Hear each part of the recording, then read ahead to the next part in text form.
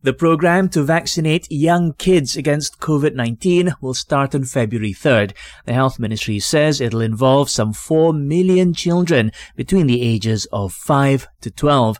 Deputy Minister Dr. Nur Azmi Ghazali says for a start, those with health problems will be vaccinated in hospital, while others will take their jabs at PPVs.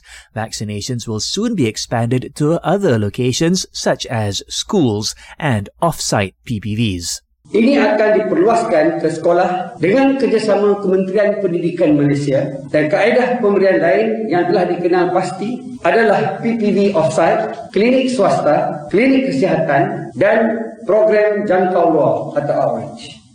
Parents can register their children through the MySejahtera app, which is being updated to accommodate the incoming influx of registrations.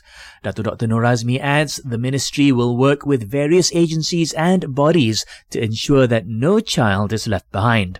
KKM juga telah memulakan kerjasama dengan agensi-agensi pemegang taruh yang lain seperti Jabatan Kebajikan Masyarakat, Jabatan Perpaduan Negara dan Integrasi Nasional, Jabatan Kemajuan Masyarakat, Persatuan dan Pertubuhan bagi memastikan semua kanak-kanak mendapat akses pada vaksin COVID-19. For now, the vaccinations will be limited to Klang Valley residents, but it will be expanded nationwide soon. On another note, the Health Ministry says 5,439 new COVID-19 cases were reported nationwide today.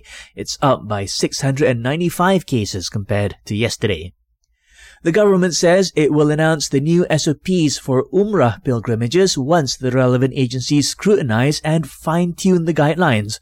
This is after the Cabinet decided that such pilgrimages will resume on February 8th, following a month-long suspension.